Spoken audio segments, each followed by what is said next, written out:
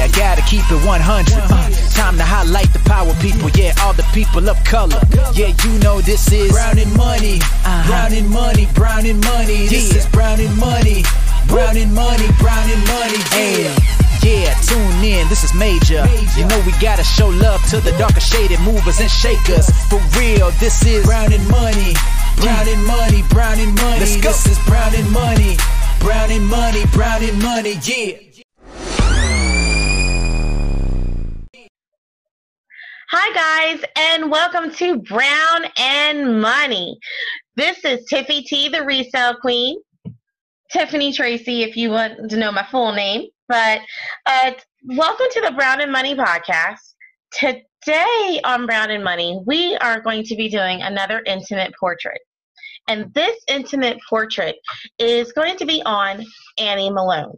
Now, Annie Malone is a name that I honestly just learned about a couple of years ago. I'll give it about 10. I'll say maybe about 10 years ago.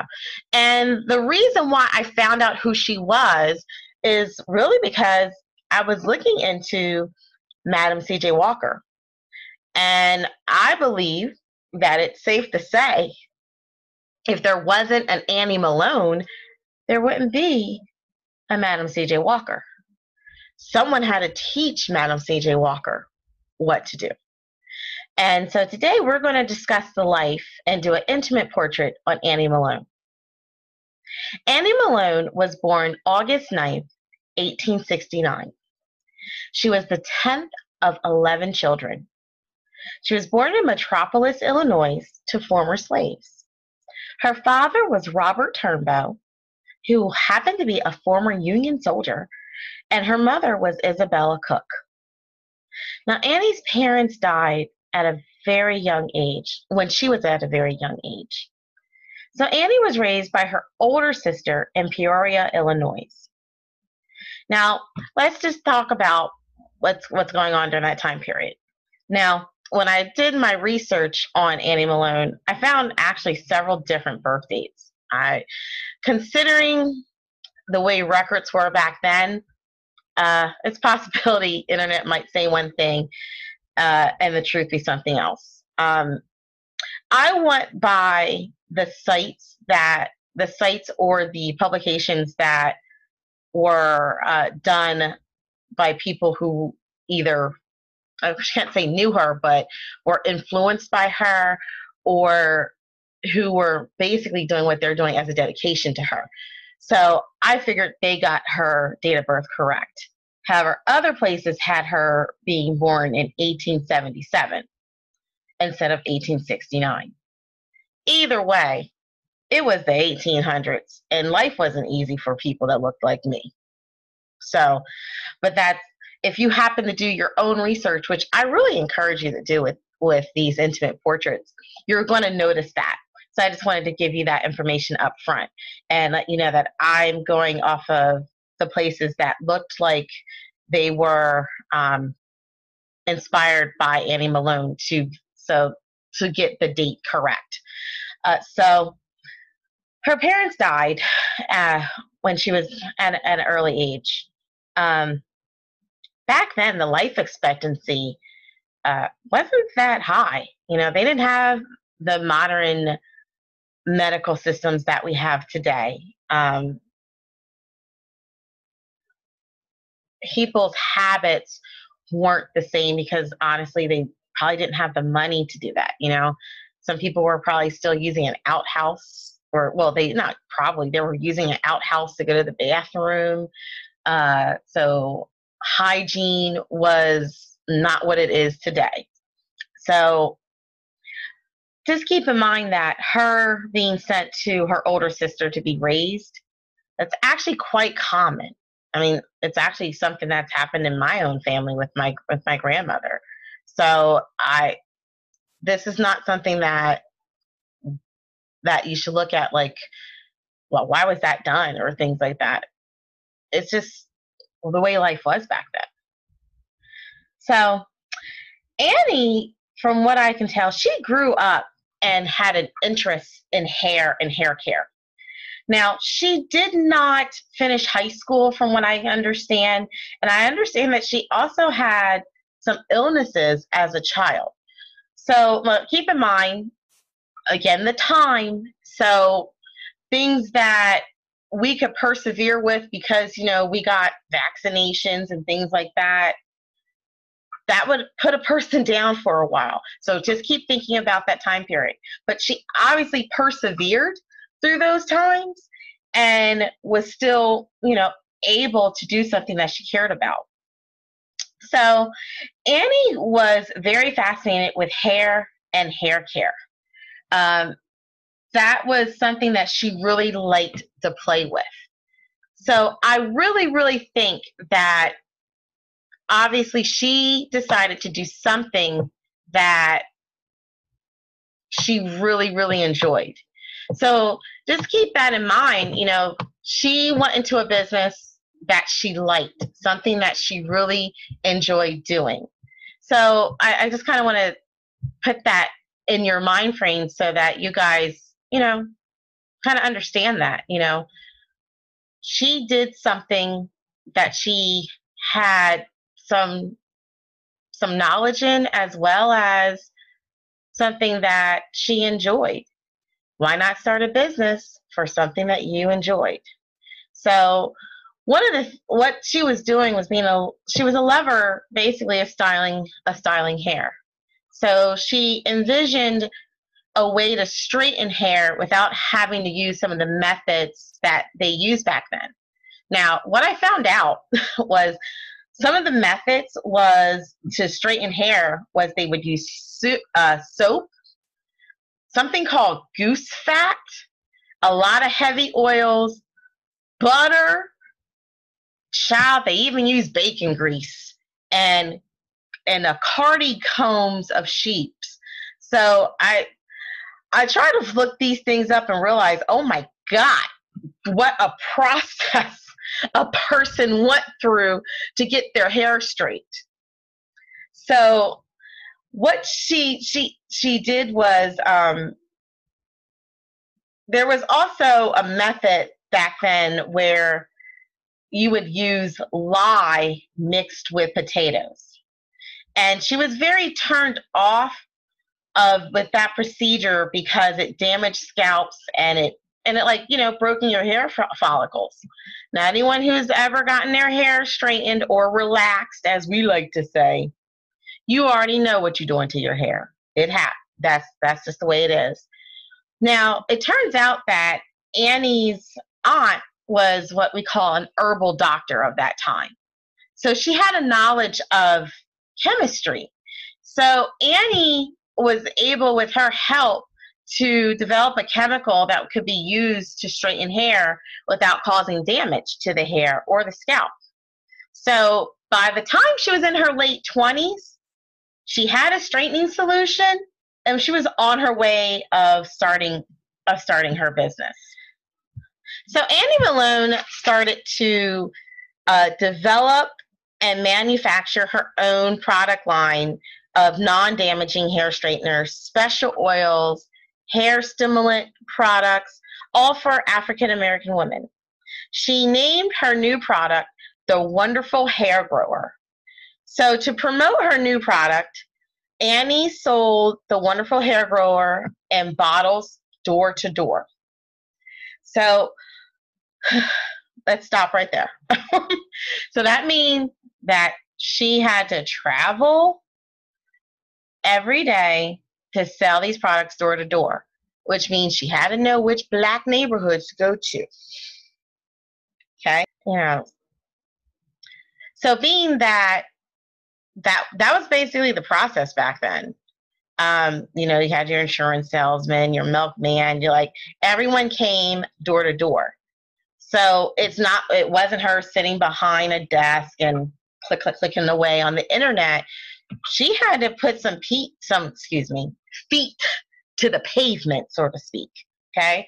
So I believe it's in 1902, Annie moved to St. Louis, where she and 3 assistants continued her business, and they all were selling door to door. So one of the things that she did to attract new business was that she gave away free treatments. Think about that. How many times can you give away something and then that creates a customer for life? Many places follow that practice. I'm just something that these are the reasons. Looking at what she did and other entrepreneurs, I look at them as examples of how to run my business. That's really how I got started in even doing this podcast, because I was already doing the research. I wanted to see what other people did. This process of giving away a free treatment can give you a customer for life, because they got to get the feeling of the new product without having to pay for it, and they got the results without having to pay for it. So next time they're going to pay for it because they were happy with the results. So those things just to keep in mind. So in 1902, actually, Annie got married to a man by the name of Nelson Pope. Now, I wasn't able to find pictures of him that I thought were credible. Once again, I'm doing my own research on this, so I don't want to put up something that that isn't correct. Now, they didn't stay married too long. Annie and Nelson Pope divorced in 1907. So I don't really know what the situation was within their marriage, as getting divorced was not as common as back then as it is today. So I imagine, things just weren't working well. She, without knowing who she was, but just looking at the spirit of who she was through the different researches, she was obviously a strong and determined woman. That could turn some people off because, they think we're supposed to sit in the kitchen and birth babies and make dinner. So, not saying that was the case. I'm just saying. So, Annie continued with her business. And actually, as she continued, in 1914, she married a man by the name of Aaron Malone. Now, he was a former teacher. I believe he was actually a principal at one point, and a religious book salesman. Now, during that time, Annie Malone, her worth was well over $1 million. In St. Louis, due to the demands of her business, she built a 5-story, multi-purpose facility. So she had a huge building, as you can see. If you happen to be listening to this, you can always watch my YouTube channel and you can see the pictures that I was able to get. If you prefer to listen, keep on listening. So during that time, she launched a wide advertising campaign in Black press. She held news conferences, she toured southern states, and she recruited many women to be trained to sell her products. Now, understand the way that her training went. She had a facility called Poro College.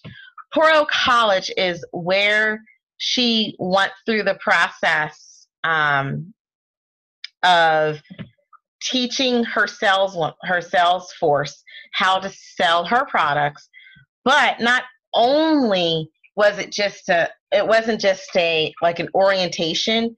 There were classes on physical appearance, talk about getting a great self-respect, about achieving success. In my opinion, from what I have gathered as what went on in the college, it was more than just a training session to sell her products. It was a training session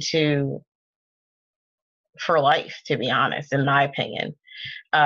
From looking at the way that this was handled, the way that things were handled at the college, you didn't just go there to learn how the products worked. You actually went there to really learn how to run a business and how to conduct yourself in a professional manner. From what I can tell, classes that they provided were how to walk, talk, and behave in social situations. Things to help improve and give you like a positive self-image. It may seem odd that, you had a class that taught you how to walk, but I think you had to understand what was going on during those times. During those times, this is the early 1900s. She was probably dealing with students that were coming in that were I would say their parents were probably former slaves. So they weren't taught some of the ways of society beyond probably what their parents knew. As I do my research on a lot of these different entrepreneurs, a lot of these people, their parents were once slaves, or were very close to the slave trade. So their education wasn't sitting in a classroom. For a lot of these people, they were probably the first ones to actually really go to school and to be focused on studies. So they essentially probably could read, but maybe their parents couldn't. So these are all things to keep in mind on why this would be important. Now, I think about other places and other businesses. Now, I'm not saying they teach you how to walk, but they do teach you how to conduct yourself in business. I have been in quite a few management classes and courses that did talk about a way to conduct yourself to be professional. And that's really what I look at, the way that I look at it, as what was being taught. Now, this grand multi-purpose building that she had was basically really a complex, because, of course, it had the classrooms, it had her laboratories, it had conference rooms, had like a smoking parlor, a cafeteria, a dining hall. Well, it even had an ice cream shop in it. Had an emergency hospital, a theater, a gymnasium, a chapel. I believe there was also a garden, laundry, and a seamstress shop. Now, I want to talk about the seamstress shop. So during my research, I found that the uniforms that the college students wore, as well as the sales people wore, they were made at the seamstress shop right there on the complex. She also had dormitories there, so you could live there and go to college and learn about cosmetology. Really, she had everything set up at this complex. Really, I really think she was before her time. So let's talk about some of her famous students. Now, I know I talked about earlier about Madam C.J. Walker. I want to get to that. But I want to tell you about another famous student that you may go, what? I did not know that. So I am sure many of you have heard of the song Johnny B. Goode. And the person who sung that song that we all should know is Chuck Berry. So I'm bringing it all the way back here. So Chuck Berry, he actually trained as a beautician under the Poro system, or the Poro College, and he graduated. He was actually following the steps of his sisters. From what I understand, the family was quite musical, but the sisters kind of decided to go, instead of trying to go the path to be, singing sensations, they decide, okay, we're going to go this path because we need to make money, which makes sense to me. Many of us have a lot of aspirations if it said, you know what, let me follow this other path because I have bills.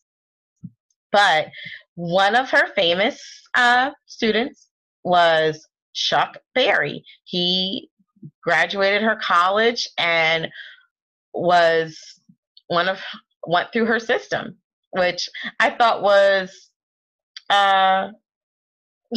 quite interesting, but does make sense because Chuck Berry's hair always did look good.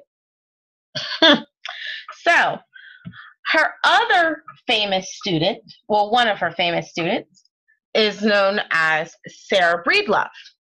You may say, who the hell is that? Well, if you listened to my previous podcast, you know that was the original and given name to Madam C.J. Walker. Now, Madam C.J. Walker and Annie Malone had a disagreement.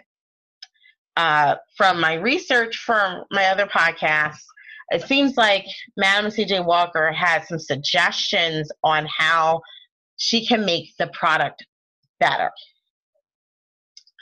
Obviously, Annie Malone disagreed, and Madam C.J. Walker left and built her empire. Now, there's a lot of, I'm going to say, researching this, there was a lot of people, like different articles, that are quite upset with the notoriety that came with Madam C.J. Walker, being that she learned everything from Annie Malone.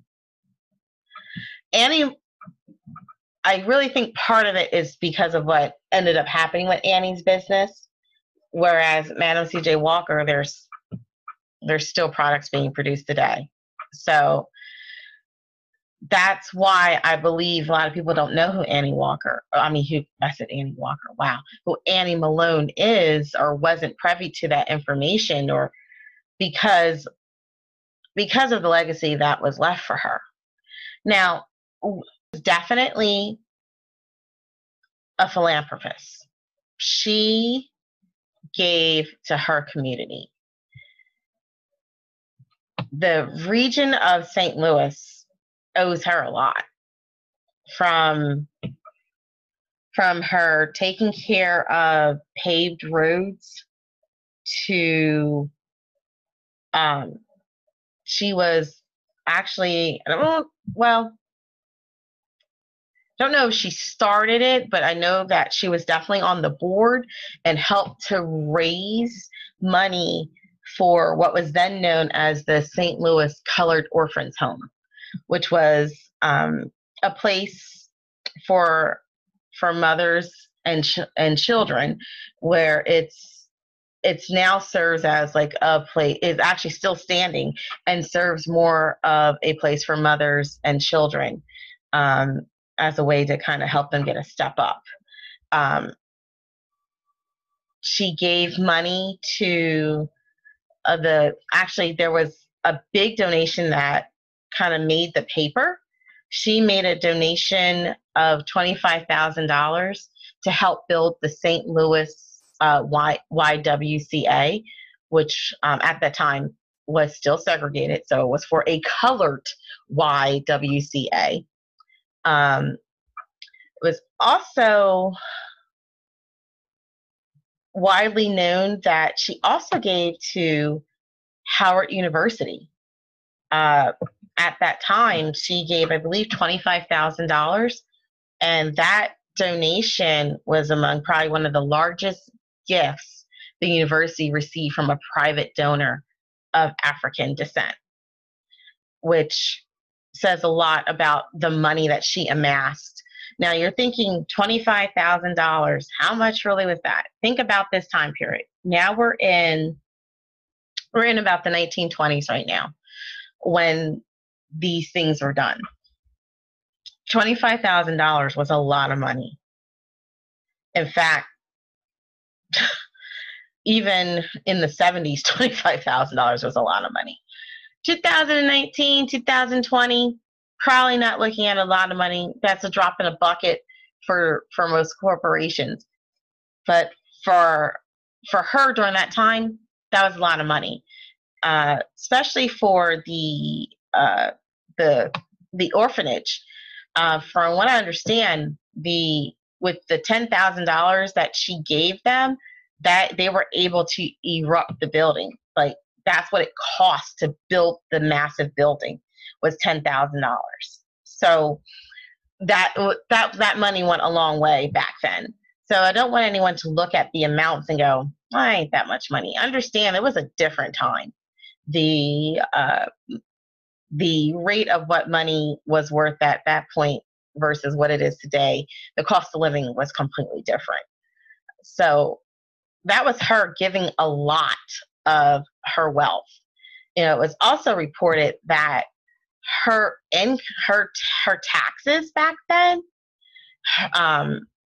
was close to $40,000. Now, understand that the tax structure back then was a little bit different, because companies paid taxes. There wasn't a lot of loopholes and things like that given, but that lets you know the type of wealth that she achieved, to know that she was paying that much in taxes. Annie Malone's marriage to Aaron Malone ended, but it didn't end quietly, and it didn't end cheaply.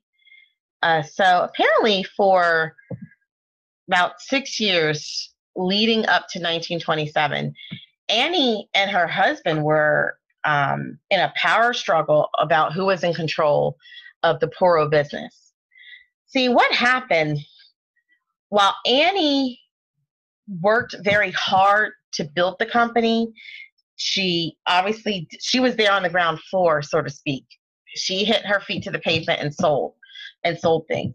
But her business got to a point where she was able to, I don't want to say walk away, but she was able to walk away and put it into the hands of other people. One of those people was her husband. He served as the president of the company, along with some other managers that were left in control, while she was able to give freely and do as she will with her money.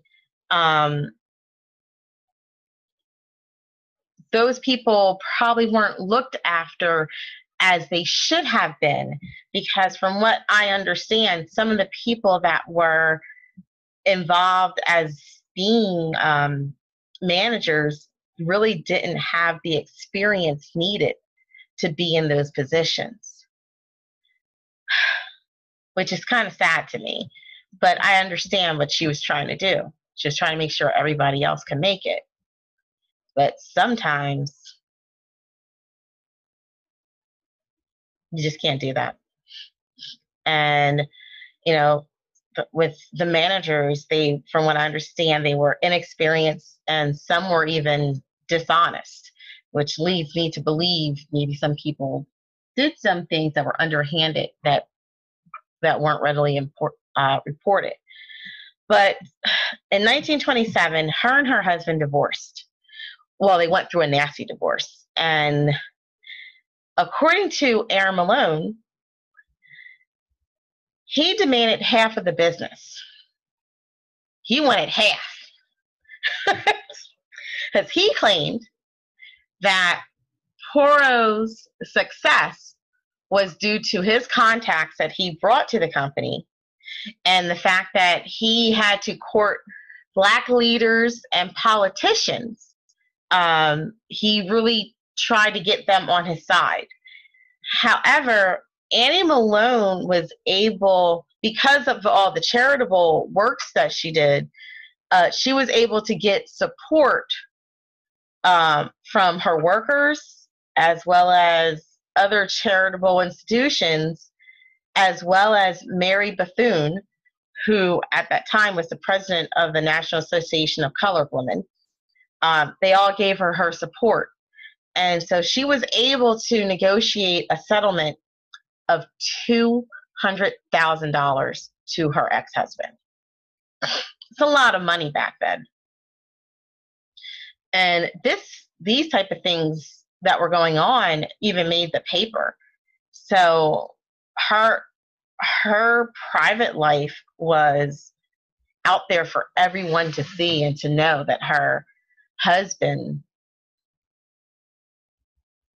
was trying to take her company, the one that she started before she even met him. But I digress. So, entering into the 1930s, now that she had control of her business and she was the sole owner, she entered, and she was entering into her 60s by this time, and she decided to move her business to Chicago, Illinois, where its location became as the Poro Block, because what she did was she literally bought the whole block. So her business began to still thrive as it was, but then some things happened that ended the control of her business. So there were some lawsuits that came through. It was a lawsuit from, I believe it was a former employee who claimed to credit that they were part of the business's success. Now, I don't really know the ins and outs. I'm going to be honest. I didn't try to go find the lawsuit. I was just reading different reports about it.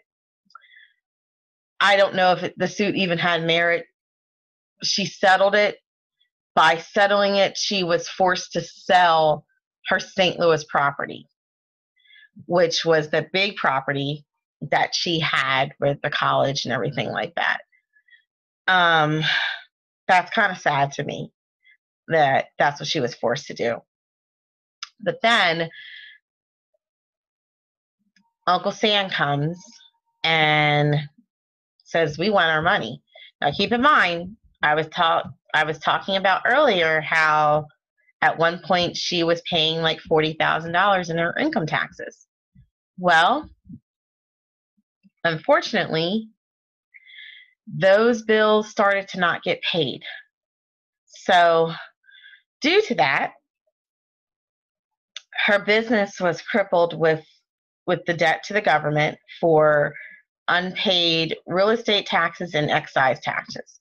So back then, like, the government required like a 20% tax on what they considered were luxuries, which included hair care products. So she was required to pay that to the IRS back then. I don't know if it was still formed. Yeah, it was. It was the Internal Revenue Service. So during like in the early 1940s, I believe it was 1943, she actually owed all close to $100,000 to the IRS. So the IRS put a lien on her business and the assets. And there were other creditors as well that were owed money. So her business, basically, her whole business enterprise went to selling off goods to pay her taxes because the government came in and so did her creditors. So at 87 years of age, May 10th, 1957, Annie Malone passes away in a Chicago hospital. She was being treated for having a stroke.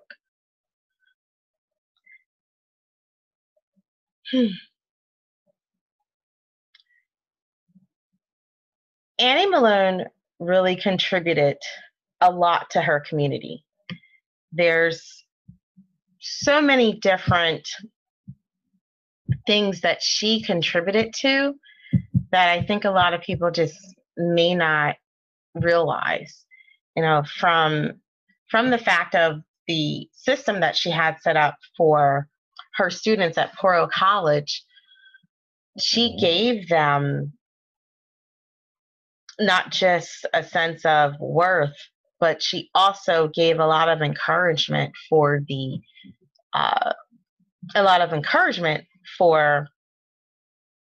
achievements that they've made. She was known to give gifts for purchasing homes, for also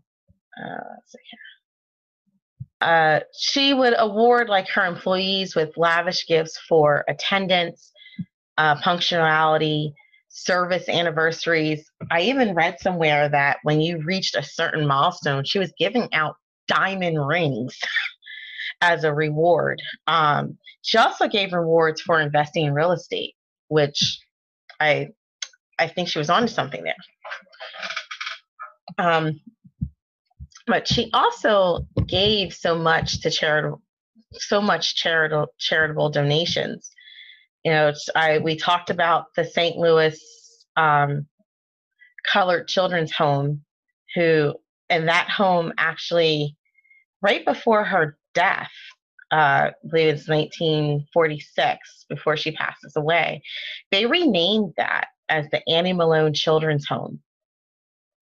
And she also had, I'm not sure if the way that it works is that if the students came from that home, but every year she supported 2 college students at every Blackland Grant college. Oh.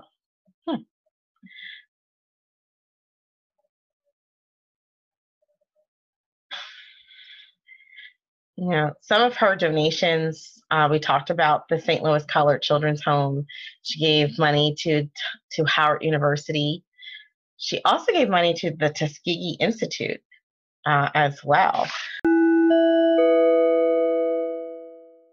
So now it's time for my commentary on this. This is my take. She obviously loved her community. She gave and gave, and I actually think it was probably to her detriment.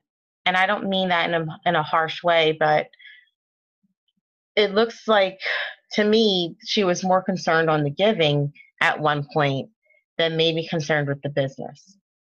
And I think that's what her downfall was, because she put her trust in the wrong people when it came to running her business. Her business was essentially ran by her soon-to-be ex-husband and whatever managers were in place. It didn't look to me that they were the right people to be doing that. And I believe that kind of sealed her fate. It brings me to a point where, that one saying, you can't take everyone with you. I think she was trying to do that, and I think it cost her. It cost her a lot, to have to go through that. To have the IRS and your creditors come in and start selling things off on your business because you can't pay the bills, that says a lot. What were those people doing? Were they setting things up correctly? Obviously they weren't. Obviously, because of the success that they had, she obviously had the instruction down packed, because, and I'm just going to be real, Madam C.J. Walker, in my opinion, basically followed probably everything she was taught. But she was taught by Annie Malone. And I think Annie Malone really hasn't gotten her due. I think historians always look to Madam C.J. Walker and say, oh, Madam C.J. Walker, she's the first millionaire, the first Black female millionaire. And then as you start to research, you go, nah, Annie Malone had $1 million before Madam C.J. Walker. I will say, though, it's very possible that Madam C.J. Walker saw some things in her business, saw some things in Annie's business, and knew that she wasn't going to replicate that. And she took the good parts of Annie's business and adopted those good parts. And that's what I believe made Madam C.J. Walker a more notable name. So this has been an intimate portrait of Annie Malone. I am Tiffany Tracy, your host on Brown and Money, and I hope for you to hear me again. Have a good day, guys. Yeah, gotta keep it 100. Time to highlight the power people. Yeah, all the people of color. Yeah, you know this is Brown and Money. Brown and Money, Brown and Money. This is Brown and Money. Brown and Money, Brown and Money. Yeah, tune in, this is major. You know we gotta show love to the darker shaded movers and shakers. For real, this is Brown and Money. Brown and Money, Brown and Money. Let's go. This is Brown and Money. Brown and Money, Brown and Money, yeah.